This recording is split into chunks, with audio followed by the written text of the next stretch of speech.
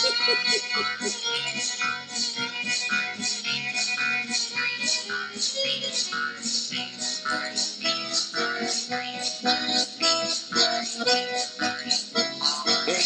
alone on a giant throne, pretending he's the king. A little tyke who's rather like a puppet on a string. And he throws an angry tantrum if he cannot have his... Hello, and welcome to Media Evil, a medieval pop culture podcast, where we talk about how movies, TV, and books depict the medieval world in historical fiction and medieval-inspired fantasy. What did they get right? What did they get wrong? And what do they tell us about how modern people see the medieval past? I'm Sarah Ifdecker, and I'm doing this podcast because I'm a medieval historian, and because when I teach, I see firsthand how medieval media affects students' perceptions of the Middle Ages. And today I have with me two guests. So first of all, welcome back to Dawn. Hi, Dawn. Hi, Sarah. Thanks for having me back. Thanks for joining me. And I also have with me today for the first time, Ileana. Welcome, Ileana. Hey, Sarah. Hi, Dawn. And today we are talking about the 1973 version of Robin Hood, which is the Disney animated feature film. So first of all, why did you guys want to talk particularly about this movie? Because it's the greatest Disney movie ever made. I mean, that's just my personal opinion, but... Ever made. So, I'm a little older than both of you, and my parents were early adopters to cable network television, and we actually had the Disney Channel when I was about 3. Wow. And this was one of the first movies they showed on it, and it was the first VHS that Disney ever released. I do remember hearing that, yeah. I was a peak demographic. This is something that my mom can put on forever. And she liked it because it was about Robin Hood. And I liked it because it was about cute animals and Robin Hood. And then, you know, I got a little older and I was like, oh, this fox is kind of hot. And like, that's a little weird. What are these feelings? But yeah, so pretty much my first crush, which apparently if you Google that on the internet, it's a pretty common phenomenon for women under 40 and probably boys under 40 as well, and other people that identify differently. I didn't get exposed to it that young, but I definitely remember watching it when I was like 7 or 8 or something like that. I honestly don't remember exactly when I saw it, but I do remember really liking the fox and like really wanting to watch it just for Robin Hood, and He was like my favorite. And when my brother wanted to be Robin Hood, we were like really close in age. I'm only 2 years older than my brother, so we would watch that movie a lot, and he wanted to be Robin Hood for Halloween, and he's like, and you can be Maid Marian, and I was like, I'm not gonna be Maid Marian. I want to be Robin Hood. So we fought over that costume for a little bit, but my mom even made him arrows and got him a toy bow, and I was very upset about that because I was like, I would like a toy bow with Seriously, arrows. You should get a toy bow. I mean, but I did get to wear that costume the next year, even though I was older, and really it should have been my privilege first. Clearly, you also liked it first, so. Well, yeah, but that being said, we watched that movie enough that we asked for Halloween costumes of it, like, and in my house that meant like a whole hand-sewn, handmade, like props and costumes. So we were pretty committed to this movie. That's awesome, though. Yeah. I appreciate that. I think I probably would have been if I wouldn't have been blindsided by the Care Bears. That's fair. I actually have much significantly fewer memories of this movie. Like, I vaguely remember seeing it as a kid, but I don't know. I was really much more of like an Aladdin and Lion King and Little Mermaid person. That's because you were an intellectual who wasn't allowed to watch television when you were under 10. That was probably it, yes. I was allowed to watch specifically those movies. There's a small subset of movies I was allowed to watch. And honestly, like, it's another weird thing, too, just with the technology piece, because I feel like if you didn't have access to the Disney Channel, you had to have a VCR and either have access to rent it or purchase it, which the original sticker price was absurdly high when it first came out. Yeah, it was like $80. It was like $80 because, I mean, VHS tapes were so expensive. Like, it Yeah. was really, really just a ton of money you wouldn't expect considering how much a VCR was already like $400 at that time. I was definitely discouraged from like freeform TV watching. And so mostly stuff that I watched was stuff that we had on VHS.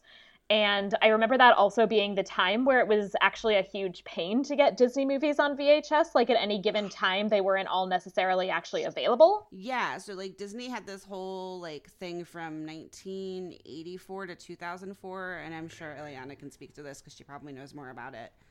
But like basically they would release something and it would go back into the vault and it was never released again. And it just kind of varied on the period of time they decided. So like Robin Hood was the first one they ever released. And it was also probably available the longest of all the films. I think it was almost like 10 or 11 years. So basically from 84 to 94, it was readily available, like for the consumer, either to rent or own. And when you think about that wide period of time, it would make sense that anybody that was born from the late 70s to the early 90s would have potentially seen this. Right. Because it was one of the most I don't want to say it was overly produced, but it was the most readily available Disney film at the home viewing level, because Disney basically said it was like such a middle of the road movie that they were willing to release it, whereas they didn't want to release their classics. Yeah. Right. But yeah, I don't think I actually owned this, although I did own the Aristocat. You like cats? Yeah. Yeah. Which, fun fact, the Aristocats came out before It's this really movie. hard to not do that. I get it. It really is. It is!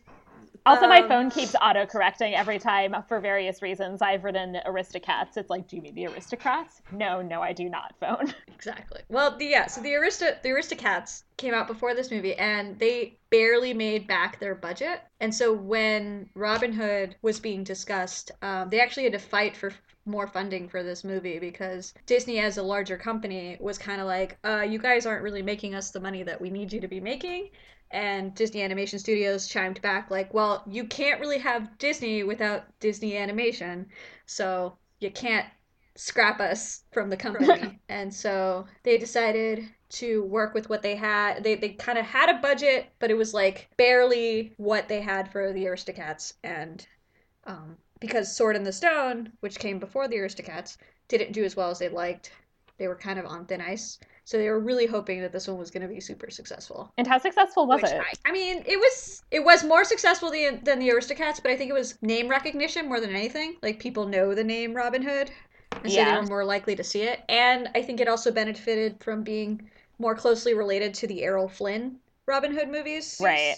Than actually being any sort of historical or not like right at all similar to any of the novels. Article about that, Eliana, like how I did read that. Them reading anything like historical, they just watched like Errol Flynn movies, and I'm like, I kind of love it though. No, that checks out to why my mom also loved the movie though, because like my mom probably still would make out with Errol Flynn. Yeah, although that article was also a little bizarre because, and I'll probably touch on this throughout, but I mean, so the Robin Hood legend is, of course, not contemporary with the period in which it supposedly takes place, but it is medieval. It's 14th century in terms of the first versions. But the versions that specific article mentioned, like, why didn't they read this, are like 19th century versions? And it's like, honestly, that's not that much better. No, it isn't. And he said like, oh, why didn't they read Ivanhoe? And I was like, not sure you did your research there, buddy. Right, like Ivanhoe is just as much a modern interpretation of the Robin Hood legend as the Errol Flynn movies. And the whole thing also seems like it was a bit haphazard in some ways, because apparently initially they wanted this to be a movie about Reynard the Fox, and then decided that he was like not sufficiently child friendly. Which, yeah, anybody who watches The Magicians knows, not a good idea.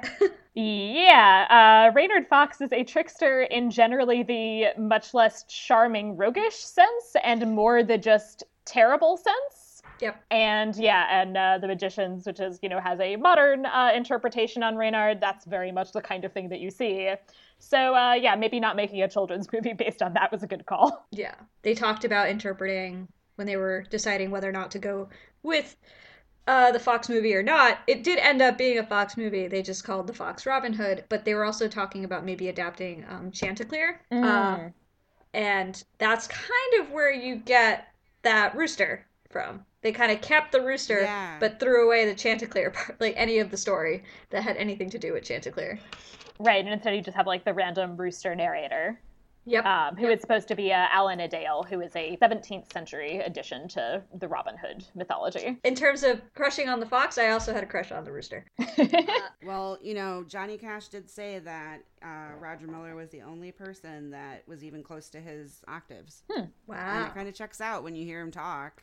Yeah. That takes us into talking a little about the cast of the movies. So, Alan a Dale is played by Roger Miller, who, as far as I could tell, just looking on Wikipedia, is really best known as like a country singer and not as much as an actor. Yeah, he did more of like variety shows, if anything.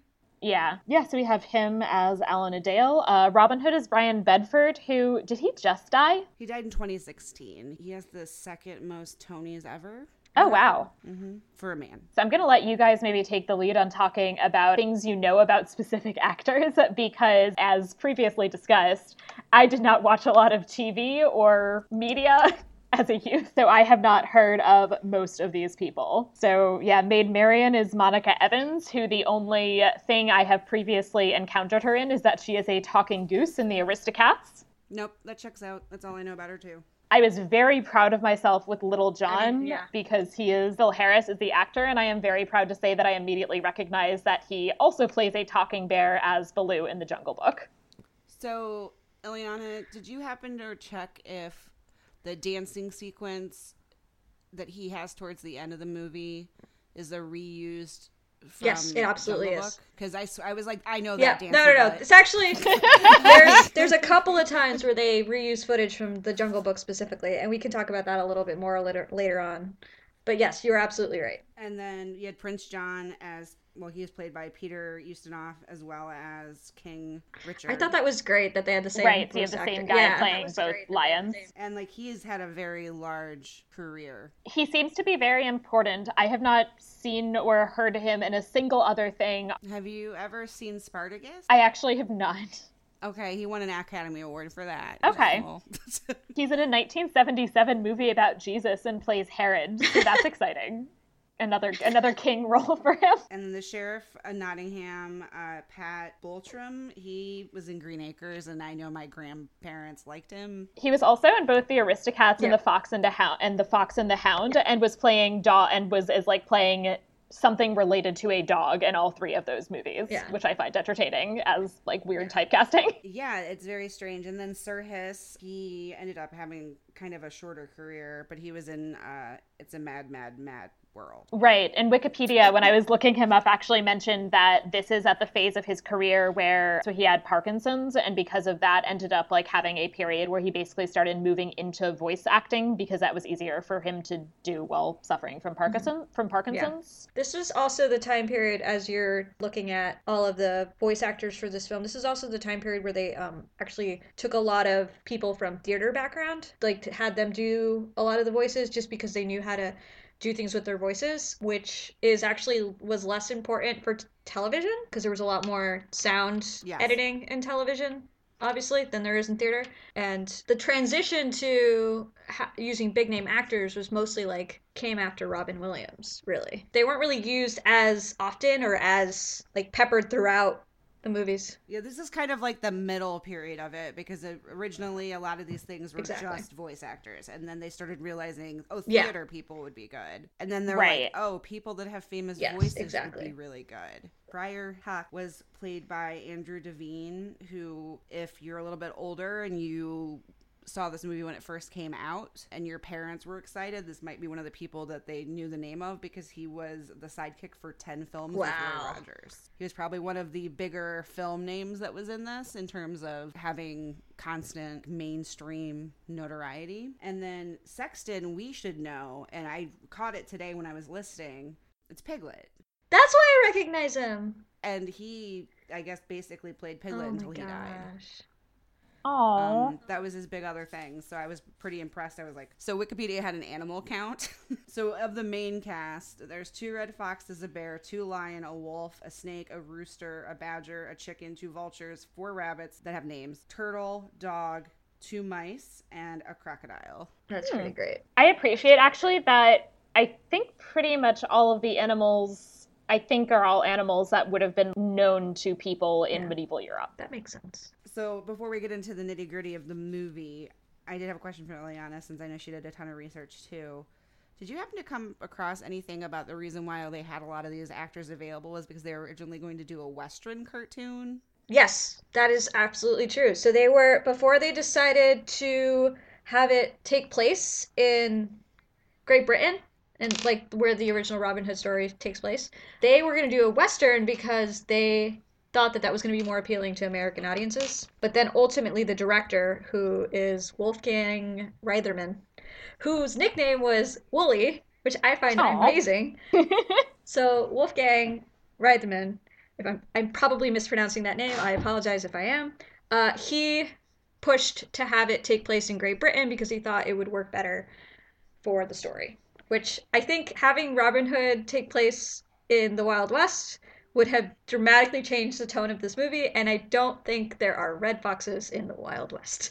So yeah, I feel like that would have been really weird to have like Robin Hood but in the Wild Wild West. It would have. I don't know. That seems very bizarre. I wouldn't put it past that it's sitting on someone's desk. Just remember, we did have Space Cowboys. True. We did. And having seen recent renditions of Robin Hood, I really, honestly, would put pretty much nothing past them. So Brian Bedford, I will say, I hope when he knew he would die, that he was okay with his legacy would go down the way it did, because most of the obituaries are just like Brian Bedford, star of, Disney's Robin Hood, sexy fox voice man. And I'm just like, this guy won 7 Tonys and had a really impressive Broadway career. Like, I appreciate you're leaning into this a little bit, Jezebel, but come on. Like, right, yeah, that he's like very like, that he probably would not necessarily want to be remembered mostly as like, oh yeah, the sexy fox man. But come on, though, that voice, it was so good. Yeah, and like, I'm curious because I'm sure like his husband or like his estate wrote his obituary before he died. Right. So I didn't actually look at his actual obituary. I kind of want to look at it now and be like, did his like husband as a send-off was like sexy fox man? Husband's like, yeah, I had a crush on that fox. I mean, think about it. Like, it's a real win-win for that dude. Yeah, right? Yeah. So now let's move on into our next section, or our first kind of official section, which is the enumeratio section, where we will be kind of going through a recap of the movie. So we are introduced by Alan Adale, who's acting as a kind of minstrel figure, who goes on how long ago Richard departed on his great crusade, and in his absence, John, his greedy and treacherous brother, usurped the crown. Then there's like an entire page of story that we just like skip over because you can actually like see like a manuscript and it's just like, okay, this page isn't important, so now we're just going to move on to the part that's about Robin Hood. I do have to say though, I really appreciated, since I haven't really probably watched this since I was like 12. I forgot how cute the title cards are. Yeah. They're really cute. Like where they're like, and this is Hiss, the snake. I know, they label everyone's animals. It's so nice. They used to do a lot more like intro to a movie where you actually like got to know the characters before you actually got started, which I thought was like super sweet. Yeah, and I think it's especially nice for this where they're characters that presumably like much of the audience is familiar with them like from Robin Hood legend, and so introducing them, then you kind of know who you're seeing when they're being played as various animals, I think is a nice touch. Yeah, absolutely. So our first kind of real scene is then Robin and Little John, who are basically having a chat about the ethics of their life choices. I love that they open the movie with that. That's like incredible to me that there's just like, this is a movie about Robin Hood, and we're going to start talking about whether or not we're the good guys or the bad guys. But it's a very short conversation. And Robin's like, oh, everything's fine. And then they like have a caper and it moves on. This, by the way, also, I'm just going to go ahead and mention it. This is going to pop up throughout. This movie is a really weird combination of, on the one hand, like, yeah, we rob the rich to give to the poor, and it has this kind of anti-capitalist undertone. But on the other hand, is also very anti-government taxation. Yeah. Which seems like a weird combo. So I'm not rebutting the fact that they don't like taxes, but I think it's more so that they don't want to be taxed to the degree that they are because they're poor. Yeah, no, absolutely. It just like seems like a very like the government is out to get us with taxes, which, like, I don't know, in the 1970s and also today is like a narrative, like a very specific kind of narrative that it seemed like was popping up. Yeah. So I just felt like it was more like, no, like we're eating stale bread crumbs. Right. Yeah, and not that there wasn't an exploitative taxation system, although less exploitative than it's presented as being here. Right. So we then meet Prince John and his snake henchman, Sir Hiss, and learn that John has a lot of feelings of inadequacy surrounding his brother and the fact that, you know, his brother is like the guy who's the king that everyone respects. His crown is literally too big for him. He like keeps trying to put it on and make it work, and it keeps kind of like falling down, and Sir Hiss kind of was like, oh, you look so regal, and then it's like, no, not so much. So like Sir Hiss is like a paid friend, right? Like, he's somebody who's clearly getting paid to hang out with them, right? Yeah, or, like, at the very least, like, it's like this is how he, like, has, power as well, is through John. Even if he's not literally being paid to be his friend, it's like he's friends with him because he's the ruler and not because he likes him. I kind of always saw him as, like, in terms of actual court positions, like the royal secretary, in terms of, like, how close he was with the king. Right. Or the prince, rather. That's kind of how I always saw him. But can we just mention real quickly how King Richard has this like super full, luscious lion's mane, and Prince John just like really has no mane whatsoever, and is very, very feminine because of that. Like yes. Not just the way that he's acting and his gestures, but also like literally drawn not like a male lion. Yeah, which is a really interesting choice to essentially effeminize him as a way to indicate his weakness. Yes. That is very true. I think as a child, I just always thought that he was like young, but now as an adult, I definitely noticed that on my third full watch I got, or second and third full watch. But what I also thought was really interesting is I kind of felt like he, by proxy, was also just kind of the fuck up of the family. Yeah. Right. Yeah. Like, he's the one that, like, accidentally found the keys to the car. Yeah. Right. Yeah, and that's definitely part of it. And he's also like made very clear that like their mother liked Richard better, and that he has a lot of like deep set mommy issues related to that, including that he keeps like sucking his thumb every time his mother comes up. And it's super weird that like, I mean, I kind of understand in terms of like streamlining the plot why she is not an actual character in the movie, but it's super weird that he keeps calling out for his mother and there's like no actual like resolution to that. I figured she was like, just also away on the Crusades. That's fair, yeah. So I actually know the reality of this, like, and, you know, I was going to mention it later, but, like, I'll talk more about it in more detail later, but the short version is that she was very much around and a real person, and also much more competent and like, interesting than her son, than actually probably either of her sons, to be honest. So I'm really sad that she wasn't in the movie, because I like her a lot. Yeah. And, yeah, it would have made a lot of sense for her to be there, both plot-wise and historical reality-wise. Yeah. John also claims that, like, he's responsible for sending Richard on crusade, which is really interesting. Yeah, I don't know how that would have worked out. Yeah. And also at some point yells at Sir Hiss, like, I told you never to mention my brother's name, which I'm pretty sure they stole that line or a variant on it for The Lion King. Oh, for sure. Yeah, which also, like, is very similar in, like, the powerful, like, traditional-looking lion versus, like, they don't do quite the same thing with the mane, but, like, the much, like, scrawnier lion as the villain. Mm-hmm.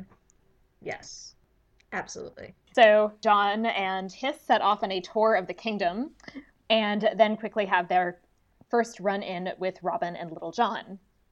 So basically they see the royal coach and decide to rob it. There's some interesting gender stuff happening in this scene too, because Robin and Little John dress up as these like lady fortune tellers. And Sir Hiss is like, no, they could be bandits. And then John's like, female bandits? What next?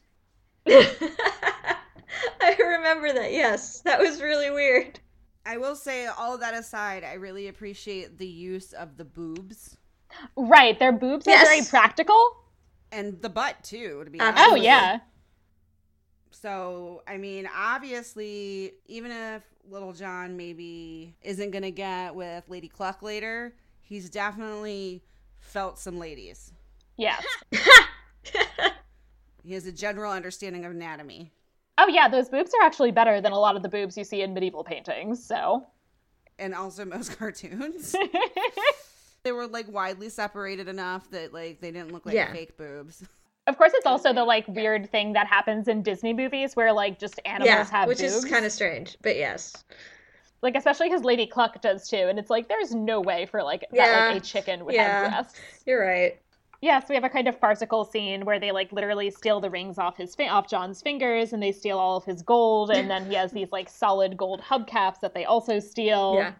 Which is not a good use of metal. I'm just going to point that out. Oh, no, definitely not. And definitely is not something that they would have done, obviously. And yeah, and in what will be a kind of recurring theme, Sir Hiss is very distrustful of these people and wants John to watch out. And John is like, basically tells him to stop being dumb and like locks him in a basket. There's also like a weird thing that happens. I'm skipping ahead a little bit, but doesn't he also get tied into a knot as well at some point? Yeah, I can't remember exactly when that was, but there's like a lot of scenes of John just deciding to kind of punish Hiss for actually having quite good insights onto things, because Hiss pretty much always turns out to be right. Yep. But he never listens. So was there, like, they make a quip. I did not look this up because I figured I would use your expertise, potentially. Eliana also looked it up. I was trying to pick and choose how much crap I was going to be annoying about. He makes a comment that there's a law against, robbing royalty. I mean, there's a law against robbery. Right. Just in general. Indicates that. And I'm like, was that a thing? Was that an extra bad crime? I mean, there's certain extra crimes that are like things that count as robbing royalty. So, for example, if you say hunted in the royal forest, then that counts as robbing royalty, and that's like a particular crime that a lot of people actually under King John's reign, I believe, were prosecuted for. But there is not really this like extra thing for robbing royalty. You just can't rob people in general. I mean, I know you can't rob people generally speaking, but the fact that they called it out, I was like, did they learn something actually to make this movie? No, I don't believe so. No, I think they really just are using that as a way to kind of emphasize John being obnoxious. So John obviously is embarrassed. He puts a big bounty on their heads, which is, by the way, presented as this very Western-looking wanted poster. Yep. More of that Western film slipping in there. Yep. And heavily increases taxes in Nottingham. And I actually love Alan Dale's lines, which is, "What with taxes and all, the poor folks of Nottingham were starving to death." Apologies for my half-assed Southern accent. Wait, yeah, you should not do that again. No, I probably shouldn't. I love you a lot. I love you both a lot. I generally shouldn't do accents. It's fine. But I don't think it works for you, no. Yeah, I could do accents in foreign languages, but not in English.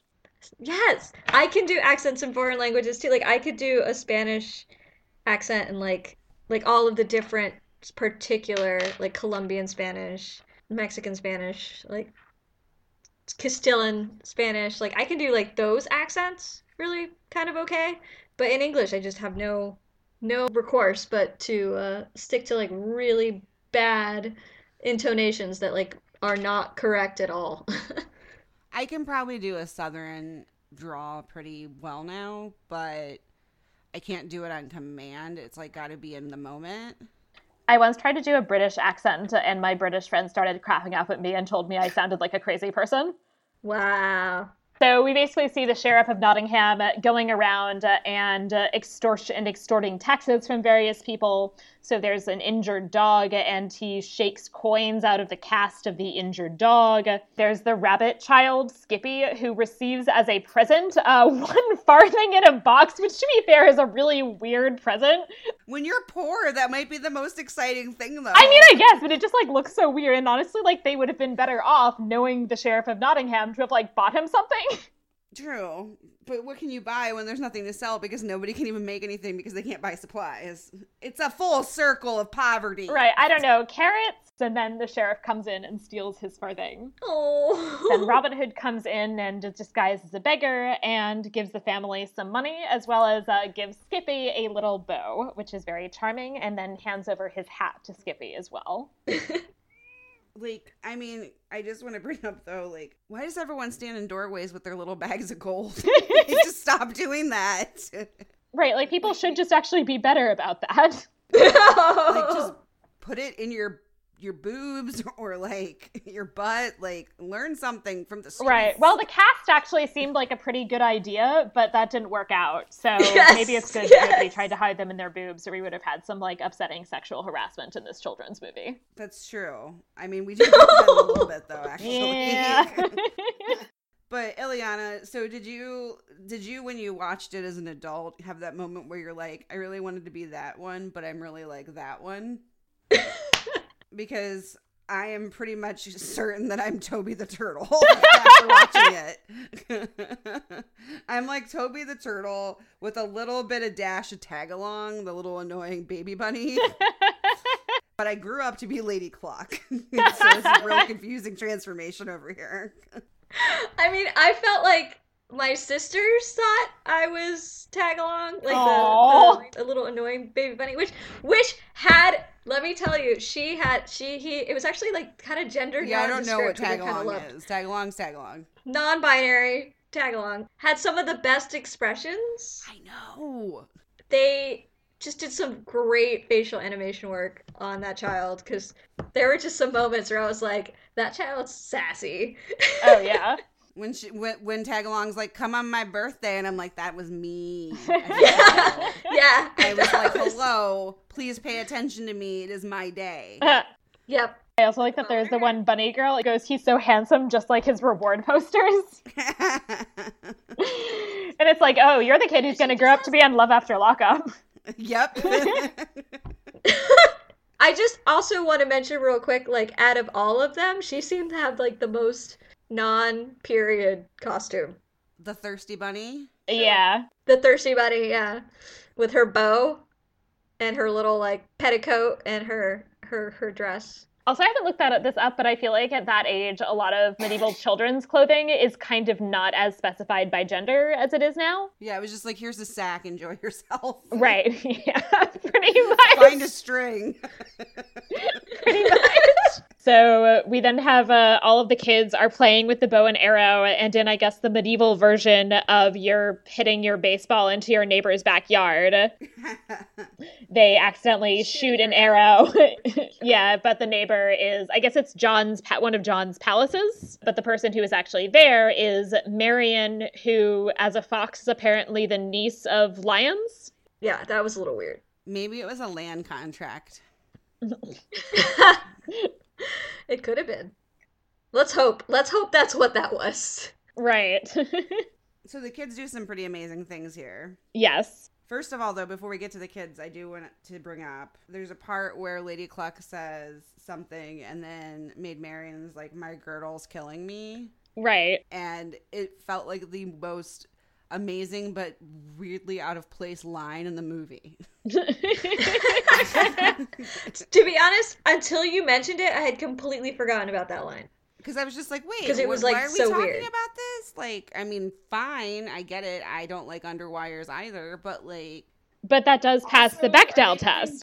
And these kids have zero fucking filter in this scene. Oh, no. So these kids who you'd think would be, like, somewhat smart as they're wandering in just immediately basically go into, like, let's badmouth King John. And then they all play a game where Skippy's Robin Hood and has to rescue Marian from Lady Cluck, who's doing, like, a pretty solid Prince John impression. Which is incredible. Not just on behalf of the animation, but also the voice actress, because she just got that spot on. Oh, yeah, absolutely. Like, good job. So the child yelling death to tyrants is super cute. Yep. Marian then, right.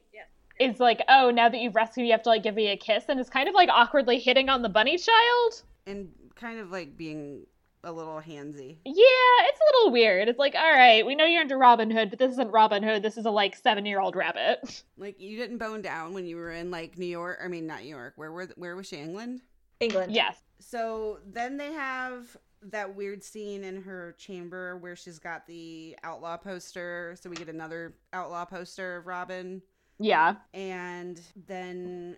This is where she kind of admits that she still has feelings for him, right? Oh, yeah, this is when she's like, yeah, we never kissed, but... Which I'm like, right? Wink. Right. And Lady Cluck is like, oh, I bet he's still into you. Like, this is a real long con there, guys. It's that long courtship from the medieval ages. Yeah. Like, all right, like, you clearly, like, kissed his kids one time. It's fine. When you were, like, 13 or whatever. Like, come on. We all know. So we then find out that Robin, too, still has feelings for his childhood friend Marion. And Friar Tuck visits Robin and Little John and tells him that Prince John is hosting a tournament and that the winner will be rewarded with a kiss from Marion. So he's real into that. Oh, yeah. He's just like... waiting a long time. Yeah. He's been waiting like 20 years to get that kiss. How long do foxes live? Not that long.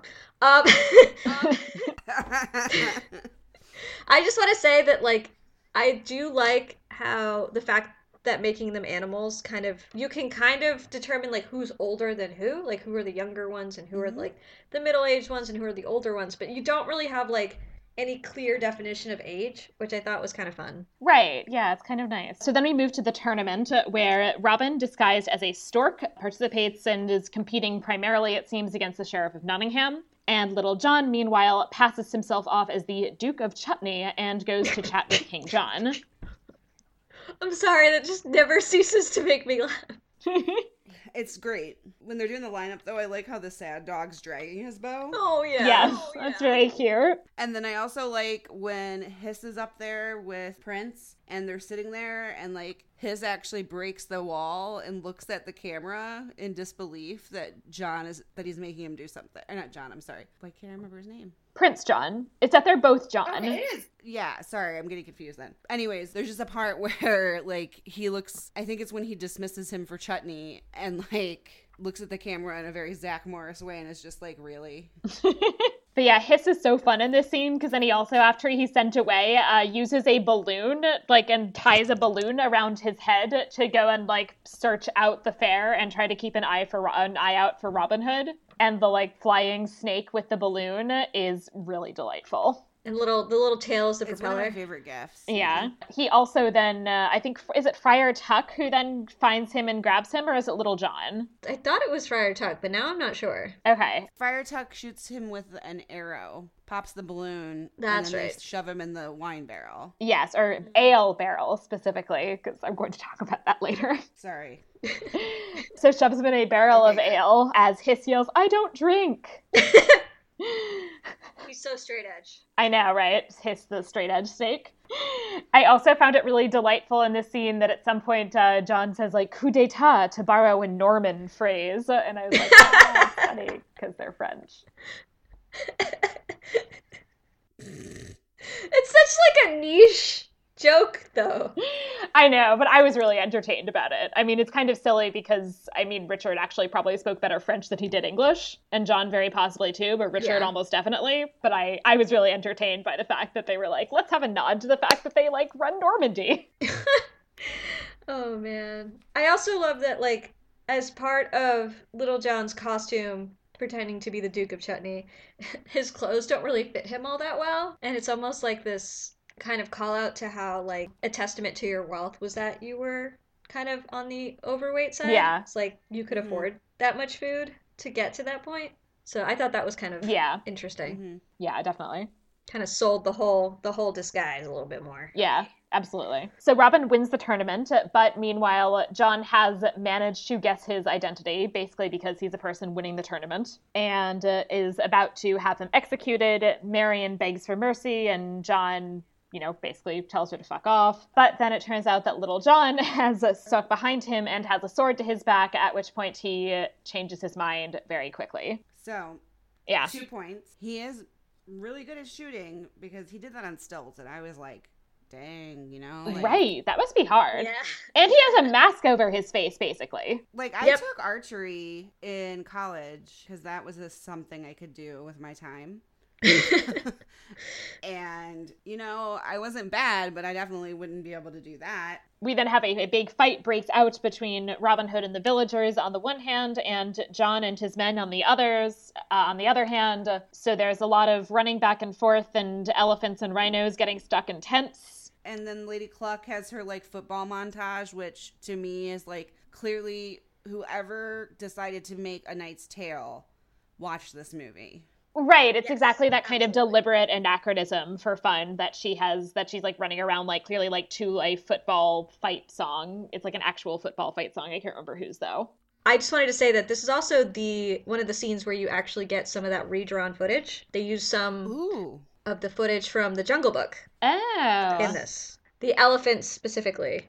Yeah, that makes sense. Oh, cool. Yeah, so this is kind of like where you start to see that redrawn footage. Cool. Also, Drunk Snake is the best snake. I love the drunk snake. Yeah, so the drunk snake is amazing. He kind of comes up out of the barrel and like runs over to John. He's like, "It's Robin Hood, the stork. Did you know?" And I think that might be when John like ties him in a knot. So Ileana, so they reused a lot of the cells because of cost. Was there any other reason to do it? Actually, it wasn't because of cost. It was actually more expensive. Huh. It was cheaper to make new animation than it was to reuse the old animation. The person in charge of this movie, good old Wooly, Wolfgang Reitherman, it was just kind of like one of the things that he insisted on. Like, well, we're going to use this footage for this scene. We're going to use this very specific series of cells. We're going to reuse them. And it wasn't necessarily just a matter of tracing. Like, they had to completely redraw everything. So what really they were using was like, they were using it as a source material. They were essentially doing rotoscoping, where you're taking something like a series of movements and you're tracing over them, but you're also drawing new context to it. They used it a lot for the old classic Disney movies, like the dance scenes and the scenes where there's like lots of like hand holding and people like in contact with each other to make it look a little bit more believable. And so Wolfgang Reitherman thought those scenes were really successful and that they were very well, essentially like he just thought they worked really well. Why not just use them again? That way we know it's a sure thing, instead of taking a chance on some new animation of that sequence that doesn't work as well. Honestly, there isn't a lot of information about this because there aren't a lot of interviews with Wolfgang Reitherman. All of this information I got from animators that worked under him. When did he die? To be honest with you, I didn't grab that information. I don't know why I didn't, but he was in charge of a lot of those movies in that era, like The Aristocats, Sword in the Stone, Jungle Book, kind of like all of those movies around that time. Yeah. But now I'm gonna look up when he passed away. Let's see. Actually in 1985. Yeah, so he's one of Disney's 9 old men. The 9 old men of imagination. Yeah, so there was a bunch of articles that came out because there was a video that came out on YouTube that was really popular and like blew up all over the internet. And a lot of news outlets kind of reported that that was the reason, but didn't do any research to back up that reason. Right. It turns out there was a couple of animators out there that were like, that doesn't sound right. And they actually went and talked to old Disney animators and got the real story. It turns out that it was just this particular director that was very particular about the scenes that they were going to be using for certain sequences. So Robin and Marian reunite and fall in love and go off to Sherwood Forest. They have this song which includes the lyrics, "Now you're all grown up inside of me," which honestly, it took me a long time to figure out what a non-dirty interpretation of that was. To be honest, I'm still waiting to hear that because I'm struggling here. Like, I assume it's the way of thinking about you in my mind is now you as grown up because we've reunited. But I feel like I'm meeting the song more than halfway on that in terms of what is the most natural interpretation. Yeah. Like, well more than halfway. I mean, it's a hot mess, so yeah. Yeah, Lady Cluck definitely acts like she wants to fuck that bear. Yep, I absolutely. mean, she needs to get some. She's earned it. Oh, yeah, no, like, I actually totally wanted them to get together. I was like, I don't care if they, like, decide to have, like, a chicken fuck a bear in this children's movie. Like, that's fine. And then they also make up a comedic coastal song about King John, which John eventually hears, not only because all of the townspeople are singing it, but because it's so catchy that even Sir Hiss and the Sheriff of Nottingham are singing it as well. Well, clearly at this point, Sir Hiss is giving up. Like, he knows Yeah. his time is. He's like, I just need to go over to the good side now because they have a lot more fun and they drink. Yeah, the drinking is really what like tips him over. Maybe this is just Sir Hiss is like, maybe he didn't drink because he was an addict, and now Sir Hiss is like tipped into just being drunk constantly. Because I feel like otherwise he would have been smart enough to not think it was a good idea to sing that song next door to King John. Yeah, I think he's like, I see this ship sailing. That crusade's going to be over soon. I'll figure it out. I need to little John myself here a bit. Yep. I like John's line, squeeze every last drop out of these insolent musical peasants. It feels very Disney, like Disney funny. We have more scenes of the sheriff collecting taxes, including he takes Friar Tuck's soul coin that he has managed to get from the sexton, had saved it up, and then gives it to the friar to give to the poor. And then, of course, the Sheriff of Nottingham comes in and immediately takes it. And then Friar Tuck actually complains and is then arrested for treason. I also want to just point out in the scene with the sexton and the farthing, it's bigger than he is. He's a little mouse. It is. It's so cute. But it's so Piglet, right? It is. Yeah. It is. It absolutely is. It's very sweet. And like his little wife, it's just that whole scene. I don't know. There's just something about it that I'm just like, this is really depressing right now. I know. They're very charming and sad. Yeah, I just kind of want to hug them. You know. I have a weird thing for like tiny creatures in animated movies. Like I'm always rooting for like gnomes and elves and mice people, and I think I have the opposite, and I have a thing for very large anthropomorphic creatures. Like nothing makes me sob as much apparently as like Vin Diesel playing some not large non-human being. I mean, I do too in regards of like the emotional heartstrings part, but there's just something about my childhood is very aligned with like mice and rabbits. I get that. So John, now that he knows he has Friar Tuck, orders him to be hanged so that he can trap Robin Hood. Sir Hiss is very unimpressed with the idea of John having another trap and plan because they didn't work out very well before. Robin and Little John, sneak in, seem to immediately basically figure out the plot, manage to sneak out all of the prisoners and also most of John's gold, and is basically almost, and, pretty much escapes. He ends up having kind of a dramatic chase scene because I guess he has to go back, right? Yeah. Because they drop one of the rabbit kids. Yes, they did. Yeah, so he goes back and saves the rabbit child. Yeah. That is adorable. Also, too, like when the little raccoons have those tiny little like. Yes. Yeah. Oh, raccoons, I guess, are the one I think animal that would not have been known in medieval Europe to anyone. Oh, that's fair. Yeah, that's right. Yeah. Wasn't there some sort of comment about them being like little bandits too? I think there might have been, but I'm not 100% sure. It would not shock me. Yeah. Oh, I haven't even gotten to the part about like the clothespins and the clothesline. But go ahead. Oh, like the pulley I love system? That part. I know! It's so impressive. I am so there for it. Yes, yeah. So Robin sets up this whole very complicated, makeshift pulley system to get all of the gold out of John's bedroom. And it's another scene. Totally not accurate to the era, but looks so cool with like little clothespins, and he's just like putting them down in each of the little gold bags. I know, it's great. It's very cute. I also really love the puppet show. Yes. Before they go to break everybody out. There's something just very wholesome about being like, I'm a snake and I'm a sock. Yeah. Oh.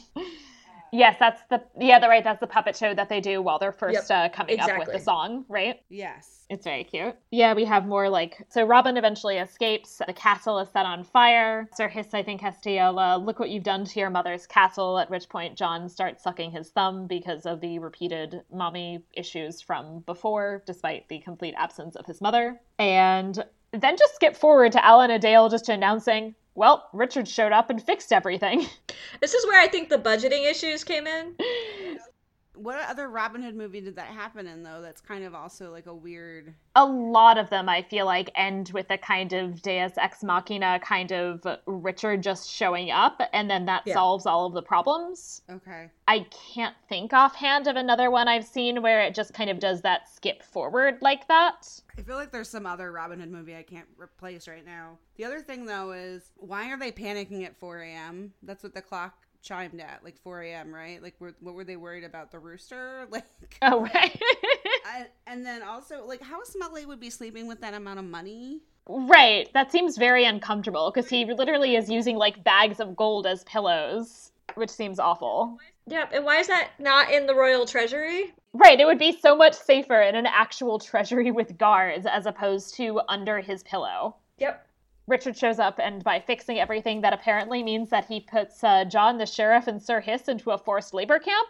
Yeah, that's awkward too. Which was so weird. I do really like the sign next to it that says Royal Rock Pile, as they're like, basically that seems to be what they are laboring at, is putting rocks in a pile. And as predicted, really enjoys the kind of dad joke. It seems I have an outlaw for an in-law, because Robin and Marion are married now, and so he's his nephew-in-law or something. It's just so weird. It's so freaking weird. I do love her dress, Yeah, though. her dress is really cute. I like their little just married carriage. I don't know why I like it so much. And he like wears like a fancy clothes. I also find it really adorable that Skippy is basically like, well, like, I have a beau, I'll have to take over now. And he's like, because, yeah, like, they're going to have kids. So I really like the implication that Robin is just going to be like a really committed dad and therefore isn't going to have time to be an outlaw. Yeah. Yep. So that was kind of delightful. Speaking of some of the redrawn animation for this movie, a lot of it happens in the Sherwood Forest scene where they're coming up with a song for Prince John.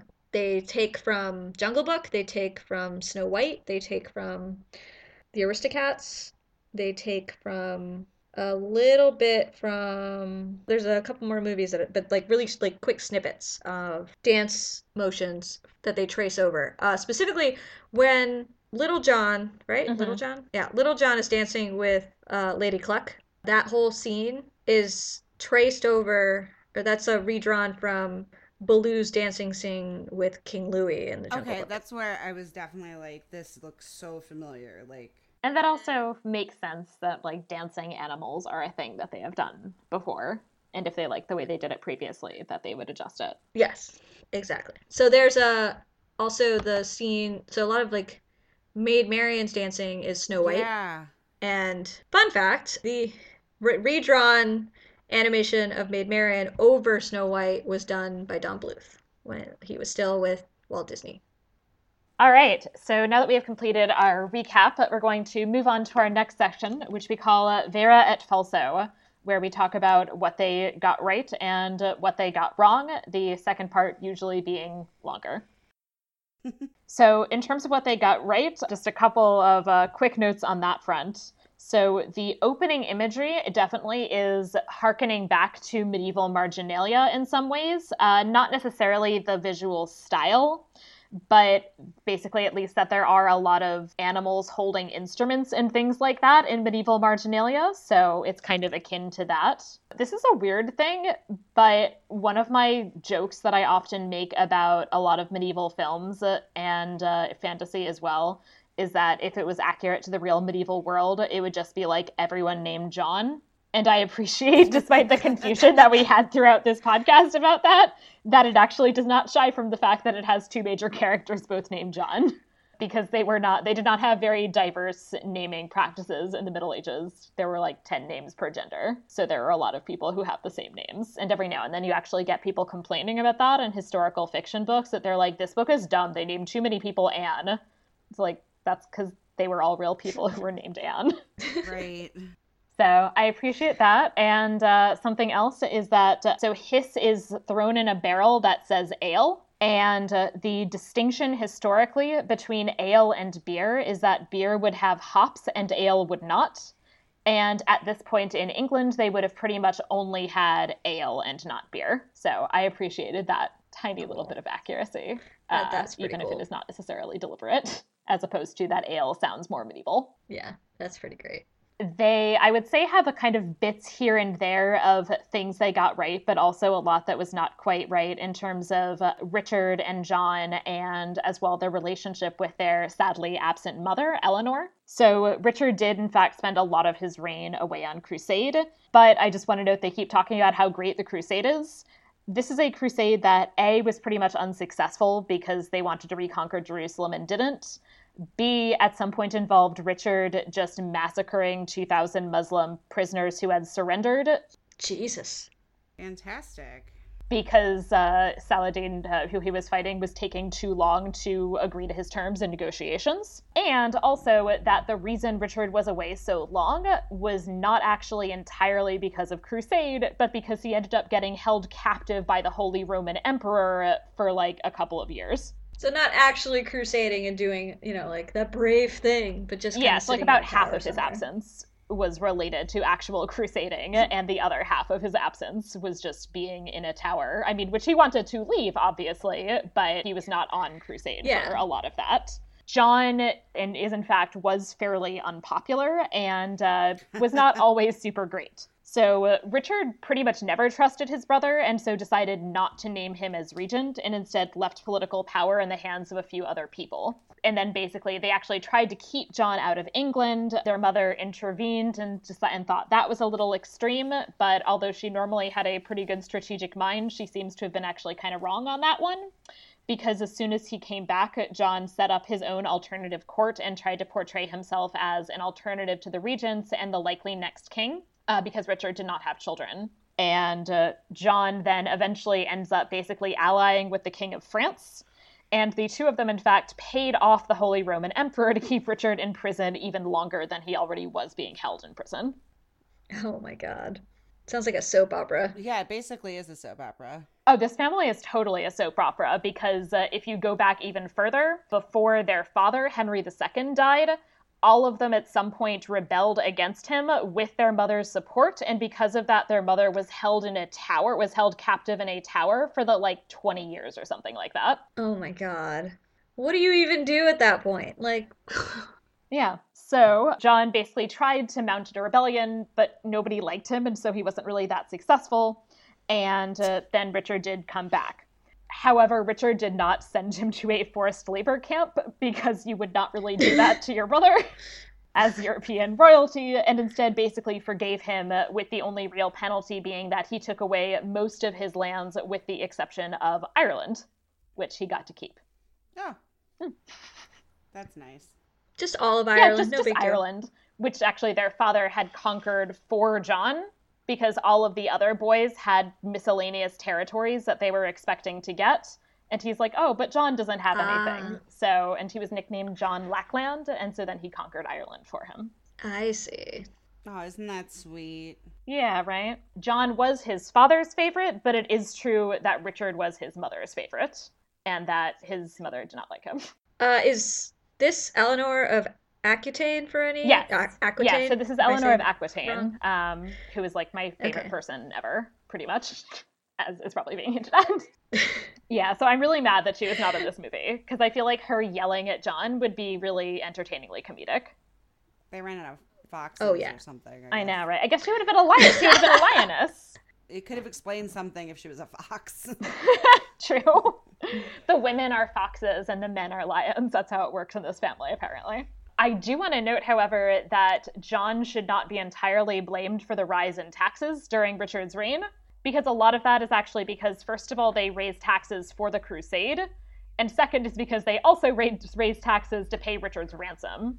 So the people who were responsible for raising taxes was actually the other faction of Richard's kind of Regency Council and his mother, who were basically trying to get money for that. Got it. And I think John was kind of sometimes also as this alternative court trying to get money, and so it was an extra problem that some people were being kind of double taxed. But basically the problem was that crusades are expensive, and also paying a king's ransom is expensive. Yeah. Wow. However, John is known for having hiked up taxes during his own reign, where he also continued to be unpopular. And there's a little line in the song that says something like, too late to be known as John the First, he'll be known as John the Worst. And he's not known as John the First because there's no John the Second. There has never since been a king of England named John.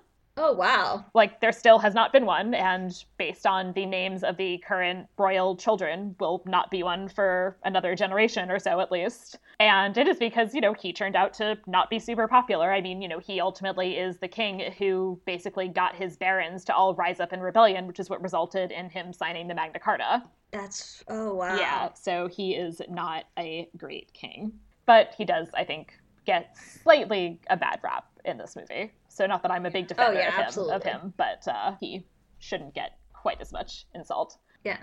Another thing also that I want to mention that bothers me in general about Robin Hood movies is that if you're complaining about taxation in particular during this period, I find it irritating personally as somebody who does Jewish history that no one would then mentions the Jews, because the Jews are the people who are being even more kind of disproportionately heavily taxed because they feel like they can get away with it, because the Jews basically are kind of reliant on the king's support to remain in the country. So basically they are the ones like really being very heavily taxed, probably arguably more so proportionately than the peasantry. See, now I'm just thinking of that Rachel Bloom short that she made that was animated, that was like accurate fairy tale. Oh, I think I've seen that. I'll have to watch that. With the Jews coming out of the forest. And they were actually like drawn as like little dwarfs. Oh, and it was just like, that's great. So wrong, so wrong. That's really funny. And she was just like, the commentary in that video as a whole just reminds me of what you're talking about. It's just like, it's so fucking awful. It's still fucking awful. Don't get me wrong. It's always been fucking awful, but. Yeah, so this specific thing is awful. Yeah, so like maybe it's for the best, honestly, given Disney's track record with some things, that they didn't have like some probably poorly chosen animal that got Jewish coded that was also being like suffering from taxation. Like I feel like that actually probably wouldn't have ended up being better. But I do, feel the need to comment on how I feel like Robin Hood films in general should acknowledge the fact that Jews are being definitely very heavily taxed. Other kind of mild issues in terms of things that are not quite right. Friar Tuck gets presented as a Franciscan friar, despite the fact that Franciscan friars did not exist as an order as of yet. Yeah, that seemed a little off. It's like off by a few years, and they certainly wouldn't have been in England at this point. Or I think maybe they'd just been named as an order, but did not exist in England. But when they portray Friar Tuck in other... That is actually consistent across adaptations. They're just all wrong.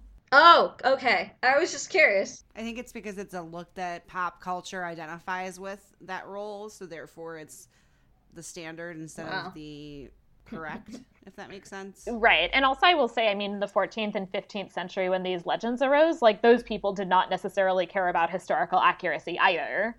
And so they also thought of Franciscans in a particular way, and as perhaps the most likely candidate to be a person of the church who is on the same side as Robin Hood, because they're the people who are kind of concerned with the poor. So it kind of makes sense why in the legend that happened. It just is not quite right. He also, however, could not legally be executed by the king because all churchmen have the right to appeal to be judged exclusively by an ecclesiastical court. Fancy. No, I'm kidding. Yeah. And finally, you would not actually go to jail for non-payment of taxes because jail isn't really used in that way as, like, jail isn't really used for storing people long-term as a penalty. Yeah, wouldn't you just be murdered? I mean, there's like a... For certain crimes, you'd be executed, or basically they would take everything you owned, and then after that, like, what's the point of doing anything else? Right. If they keep you in a jail after that, then they just have to feed you. I mean, they're better off, honestly, if they just take all of your stuff and then like send you off to starve. Yeah, so there's really no benefit to keeping people in prison. I have feelings about that, and we don't have the time, so... Yeah, I mean, not saying that that's a good system, but just, like, that's the case is that, you know, if you couldn't pay your taxes, they would just seize whatever you had, and then that would be that. Yeah, so I think those are the kind of main things that I wanted to note that they got right or wrong. The next section is the section I call Historia et Veritas, where I talk about a real medieval thing. And for this, I wanted to actually look up, because we have all of these animals, I wanted to look up medieval bestiaries. So first of all, I'll post some pictures in the Facebook group, because a lot of them are super fun. But just wanted to kind of note that, first of all, the idea of having kind of people displayed, presented as animals, and that implying something about the character is actually a pretty medieval idea.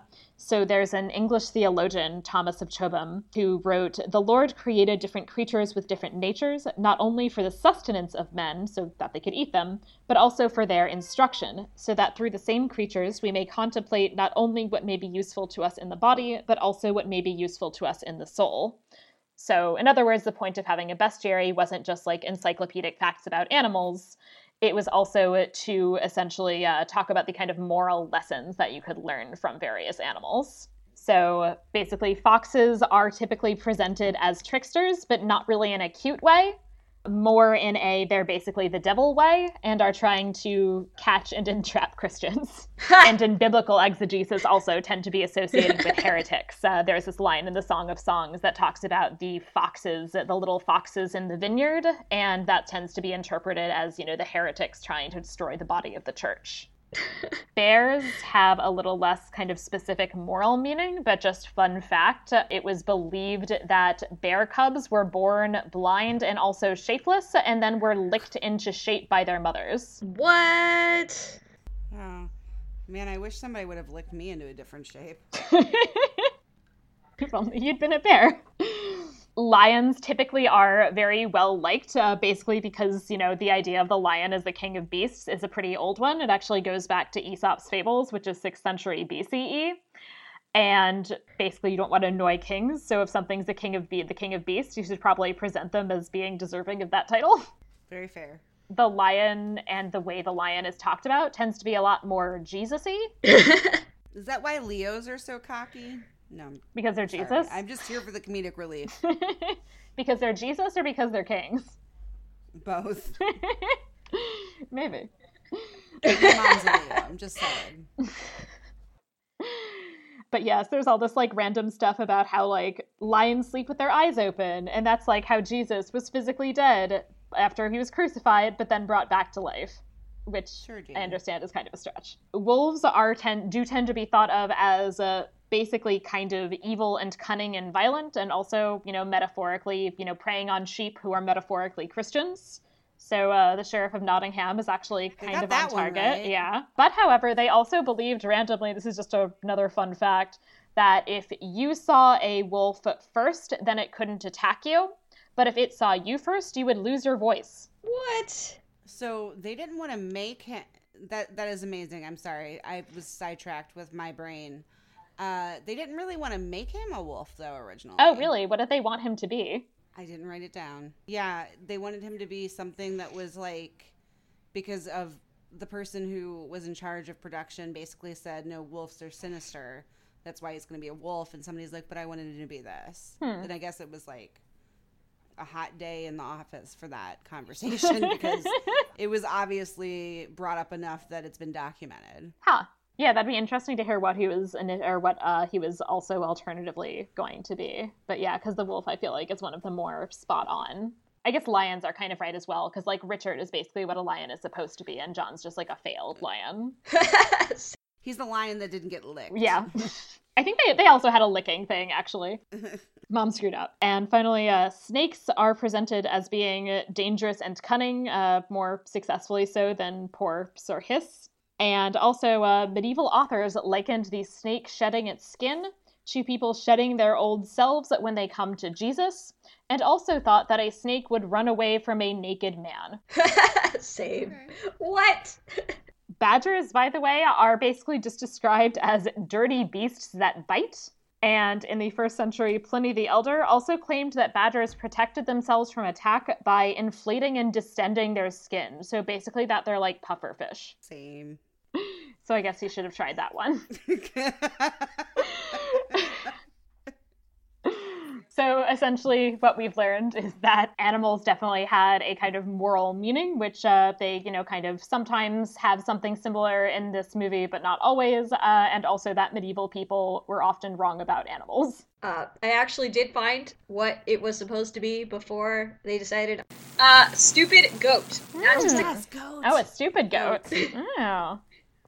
Yes, it was dropped by the director, who wanted Ken Anderson to keep the villain since wolves are more stereotypically evil in That checks fiction out. than Yeah. goats, who are nonetheless associated in some cultures with dark magic and demons. Coincidentally, in that case, the 3 villains would have been the 3 animals that made up the Greek monster Chimera: a lion, a snake, and a goat. Oh, that would have been really cool. But, you know, I would have thought, just based on how he acts, a donkey would have been better. Really? You think so? Because he's kind of bumbling. I don't know, I could see maybe a Because goat. he's kind of... I mean, like, he's kind like, you know, people kind of associate donkeys with being lazy but useful. Yeah, He's not really trying hard. true. Yeah. So, like, to me, Whereas goats are just kind of obstinate assholes, stereotypically That's true. speaking. Right, yeah. No, he's not really that goat-like. No, he's not. So I guess we should go ahead and move on to our next section, as we're coming to a close, which is the Fabula Nostra section, where we talk about what perhaps alternative movie we would do inspired by this. So for me, it really is just that, like, I think this could be fun if Disney decided to do their, like, live-action/CGI remake of this movie. Like, maybe it would be terrible, but maybe it could be fun. No. I don't know. No, I hard disagree. I'm gonna let you do your thing, but hard disagree. That's fine. You can do your thing in a second. My main comment on that note really is that if they do that, I want them to bring Eleanor back in because she should be there. Yes, And also, I guess that, like, clearly John Goodman should have played Little John. absolutely. I was actually thinking, like, Andy Samberg could be fun casting for Robin, although that would lose the Britishness, but I feel like he has this, like, kind of, like, playfulness that would come out in interesting ways. No, I totally see Andy Samberg, and I totally get your reasoning behind it, but I was like, Tom Holland. Oh, yeah. See, I would think Oscar Isaac. Oh, good. Yes. So I, in my version, wanted to cast Oscar Isaac as Prince John because Oscar Isaac as John is literally the only good part of the 2010 yes. Robin Hood with Russell Crowe, which I hate. Also, My Lady Cluck Yeah. would be Maya Rudolph. Oh, I like that. I was thinking, like, it would be fun to have her as I put her down for Meryl Streep because I think it would be fun to just, like, out of nowhere have this, like, insane, like, Oscar-nominated actress just playing this, like, chicken lady. I mean, that's completely fair. Also, like, if we're gonna just go off the wall, can I have Sir Hiss be like Johnny Ware? Yeah, sure.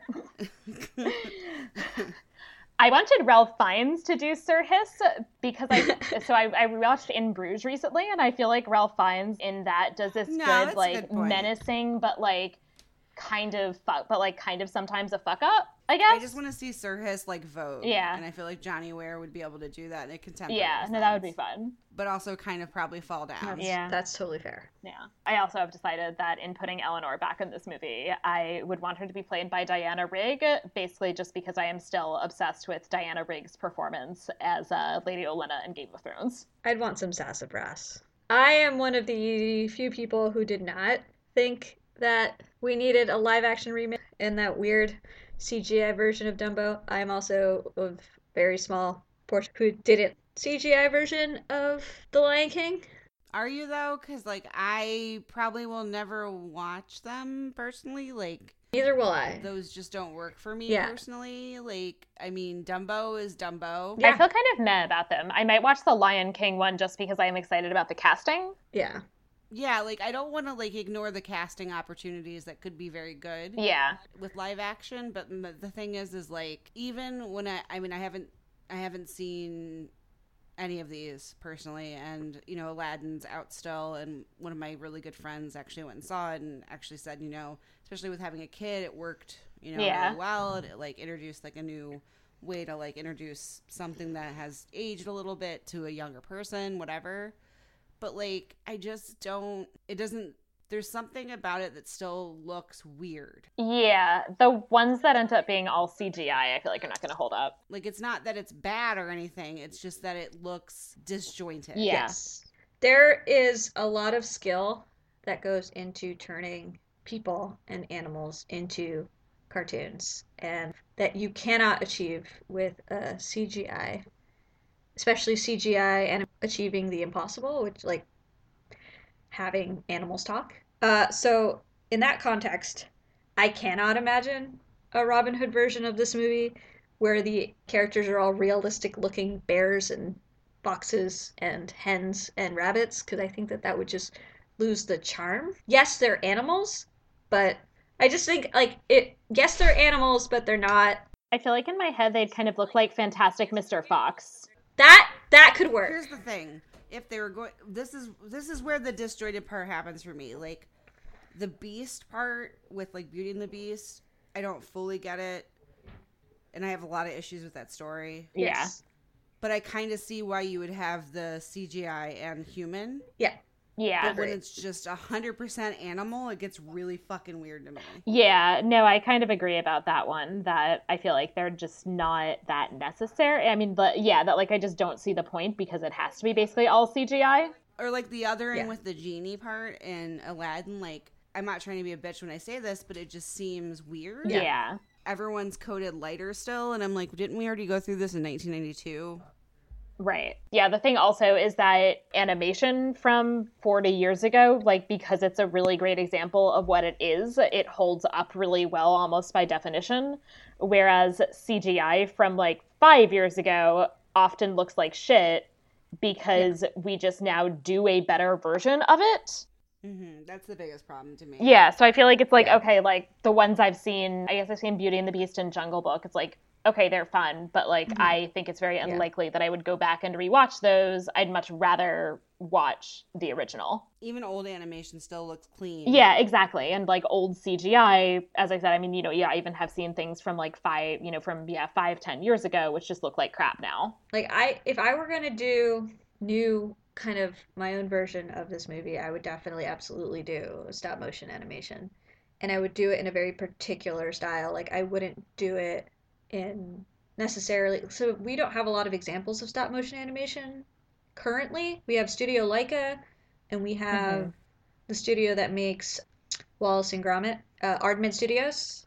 And apart from that, we really don't have a lot. I mean, I could see stop. Like Wes Anderson does stop motion, but it's like mostly like one-off. He doesn't have like a studio that does it. Like he gets a team of people for that movie, and that's it. Right. They disband after their. I could be wrong. He's done it twice, right? Yeah, like I think he like hires people specifically to make, you know, Isle of Dogs and Fantastic Mr. Fox. But I think like something like stop motion animation where you're trying to achieve a certain look, because almost like the way that Kubo and the Two Strings had a very specific stylistic look to it that's different from anything else that came before. I would definitely have fun with that and almost do a tongue-in-cheek, yes, it's this old Robin Hood story, but modernize it almost like the way that they do. Like you mentioned in some discussions that we had before we did this podcast, how this movie felt like a proto Knight's Tale. Yeah. And I feel like I would lean in real hard on that with this, like, I mean, my can version. you just imagine, like, how they could use the music for all of the, like, hype-up scenes? Yeah. Yes, absolutely. And I would definitely do, like, something, like, have that minstrel narrator character. Like, keep that. Keep the rooster. Yeah. The rooster's great. Oh, yeah. I mean, honestly, the rooster is what kind of draws you in at the beginning. Like, I mean, the title cards are great, but, like, as a kid, like, kids like songs, kids like music, kids like things that, like, chime and ding, and this is why kids' toys are annoying. Yeah. And, like... Kids' toys and dog toys. No, it's true, though. And, like, here's this film, like, and we all watched this when we were all under 10 years old. Yeah. Yeah. So, like, here's a film where we all have a connection on it. Because it obviously, despite the fact that it's been kind of like considered like middling, you know, in terms of like Disney canon, which they're wrong. Way more, no, same. But I have way more stock in this than like Sleeping Beauty. Yeah, absolutely. Yeah. Sleeping Beauty. I can't even fucking tell you what happens in Sleeping Beauty. The bitch is falls asleep the whole time. The dude has no interesting things about him. Yeah, I mean, Sleeping Beauty is terrible. There's three scenes that are like any kind of interesting.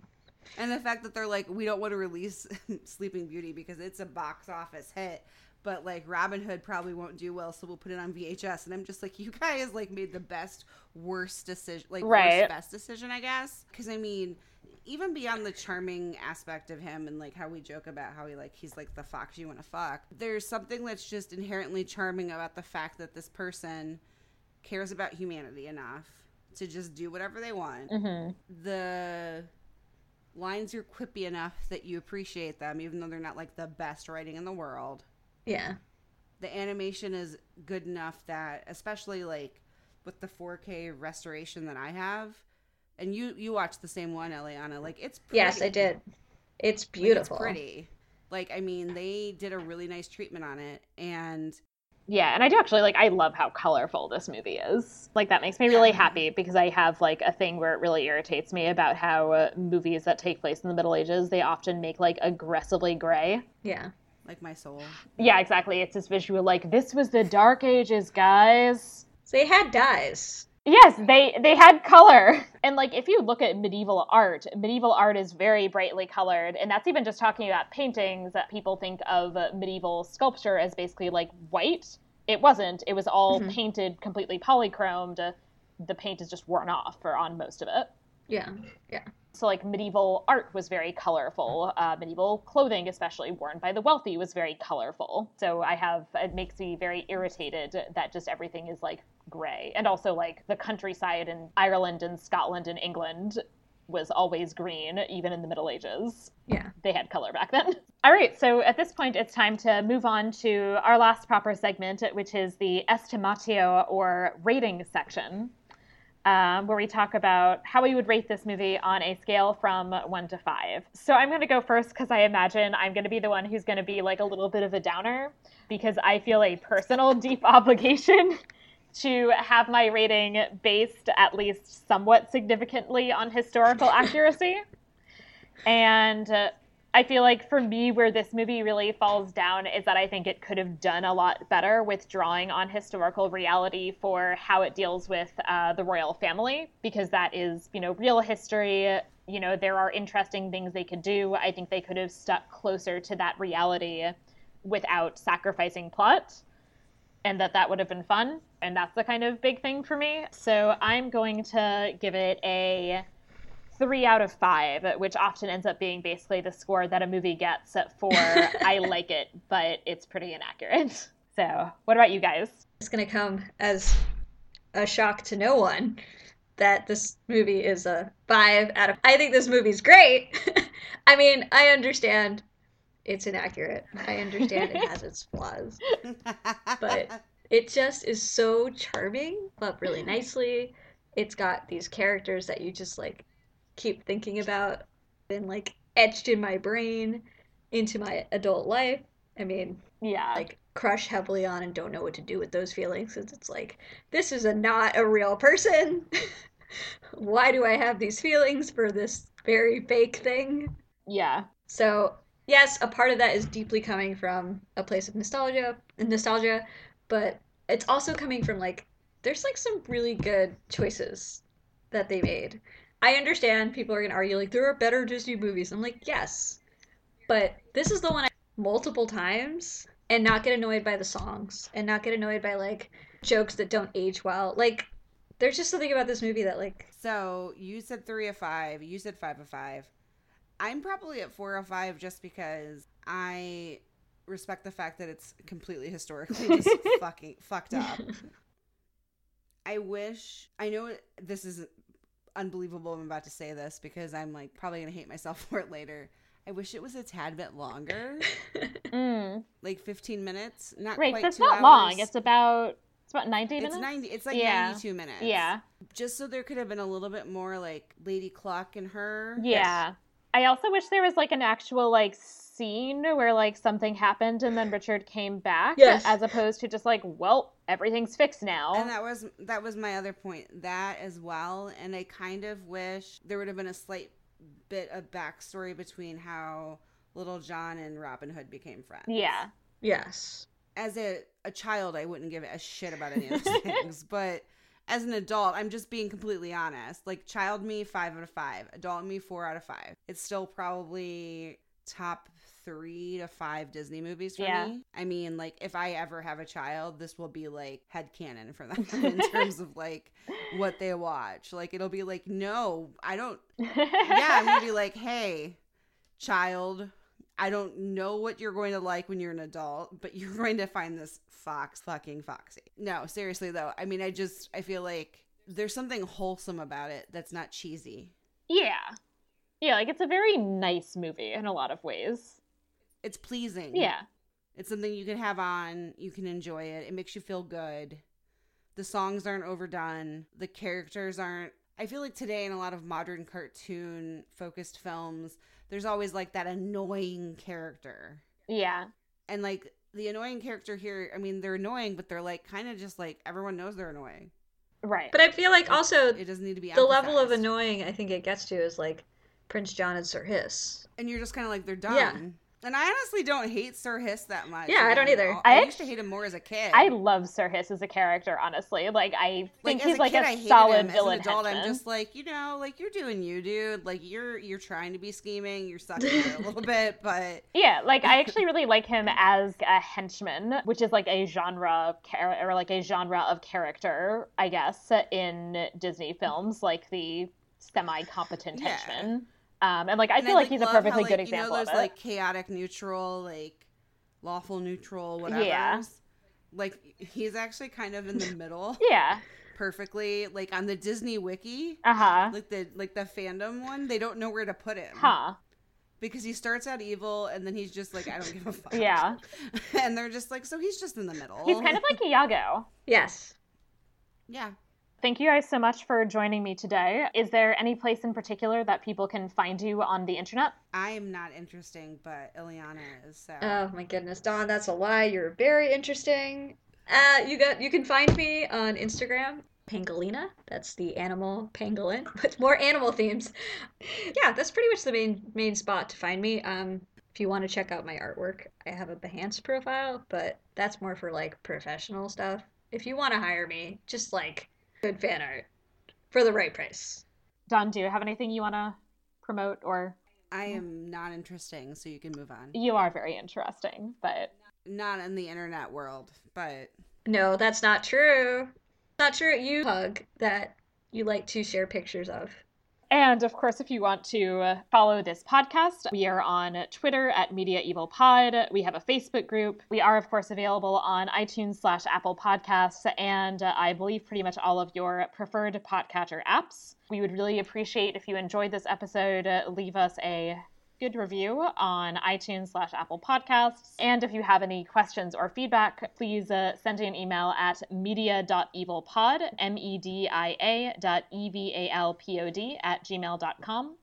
And also, if you're interested in just me talking/posting pictures of my animals, some of whom you might have heard this evening on this podcast episode, you can find me at Sarah Ifdecker. Thank you to Dawn and Ileana for joining me, and thank you all for listening to Media Evil.